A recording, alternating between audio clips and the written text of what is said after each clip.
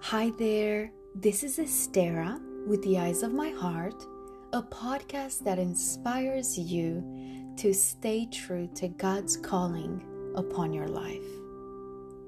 Sometimes life looks like a frozen field, desolate and barren.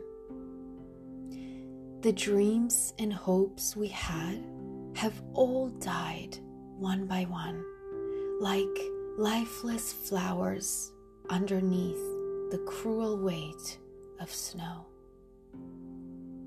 There are times when we feel farther from God than we ever thought we would be, and just the thought of being so far away from Him paralyzes us. It's so scary to find yourself in such a place. Have you ever felt as if you don't even seem to know God's heart anymore? I have. Maybe you trusted Him in the past, but as more and more of your life fell apart, you started losing that trust little by little, until you sometimes wonder if you trust Him at all. The chaos in your life leaves no room for hope. You know, as many times as we feel that God let us down because He seems distant, the truth is that our sins hid His face from us. The tragic thing is that we so often forsake God and fall in love with idols. This falling in love is subtle, and it usually happens over an extended period of time.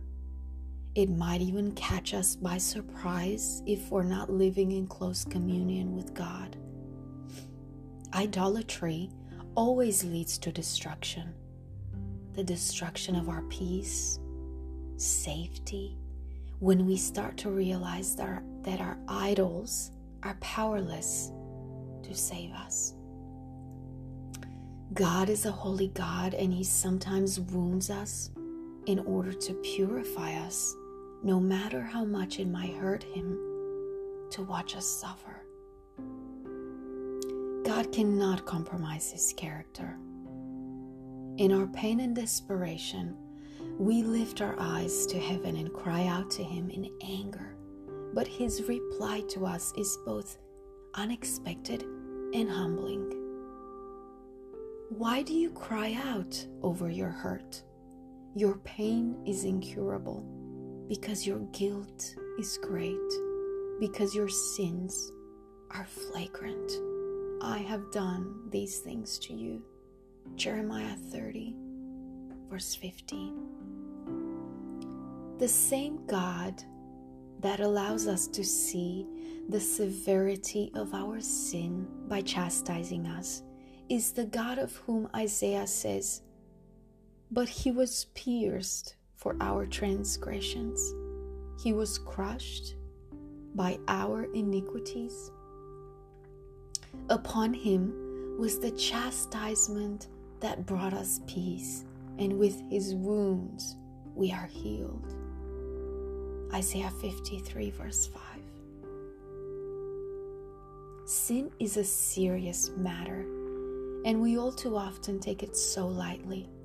We can get to a point when we're so comfortable with sin that we become oblivious to the compromise that clutters more and more of our heart.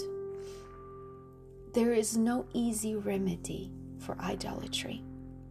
Sometimes we wonder why God doesn't just forgive us the first time we confess if He took the blow instead of us. God forgives, but He must purify us of our idols. He does not share His glory with another. Purification is the result of true repentance, and true repentance can only take place when we fully grasp the magnitude of our sin by suffering the consequences. When the weight of our sin becomes unbearable, remember that God promises to give you strength. Why do you say, O Jacob, and speak, O Israel, my way is hidden from the Lord, and my right is disregarded by my God? Have you not known? Have you not heard? The Lord is the everlasting God, the creator of the ends of the earth. He does not faint or grow weary. His understanding is unsearchable.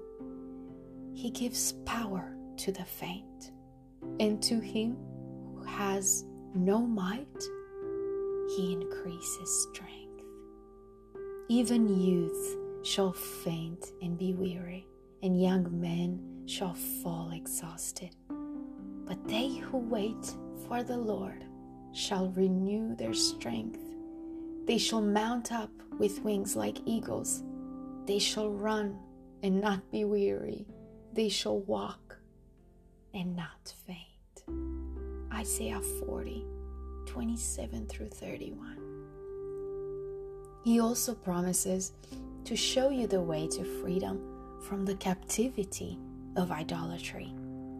And though the Lord give you the bread of adversity and the water of affliction, yet your teacher will not hide himself anymore, but your eyes shall see your teacher, and your ears shall hear a word behind you saying, this is the way, walk in it, when you turn to the right or when you turn to the left.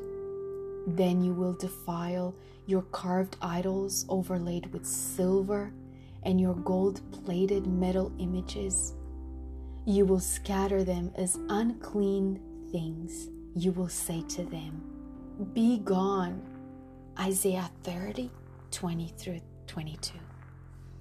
Yes, there is no easy remedy for idolatry, but there is a sure one, the blood of Christ, and he is more than interested in setting us free from our idols and becoming the only sacrifice upon the altar of our heart. If we are to let go of our idols, they must be smashed to pieces right before our eyes. It's one of the most painful experiences, but restoring our relationship with God is worth even the deepest pain. If you find yourself in the aftermath of idolatry, don't lose heart. God's hand is still at work, even when the smoke from the altars of idolatry in your life have made it almost impossible to see. Come before him in humility, admitting your sin and asking for his forgiveness. Then allow him to walk you through the process of purification. He might have already started it in your life. Instead of fighting against it, embrace it as a necessary step towards freedom. Though God might be angry with you, his anger is never intended to destroy you, but to save you. As you let go of your idols one by one and look to him as your only Savior, he will be faithful in bringing the day of deliverance. His love has not reached its end.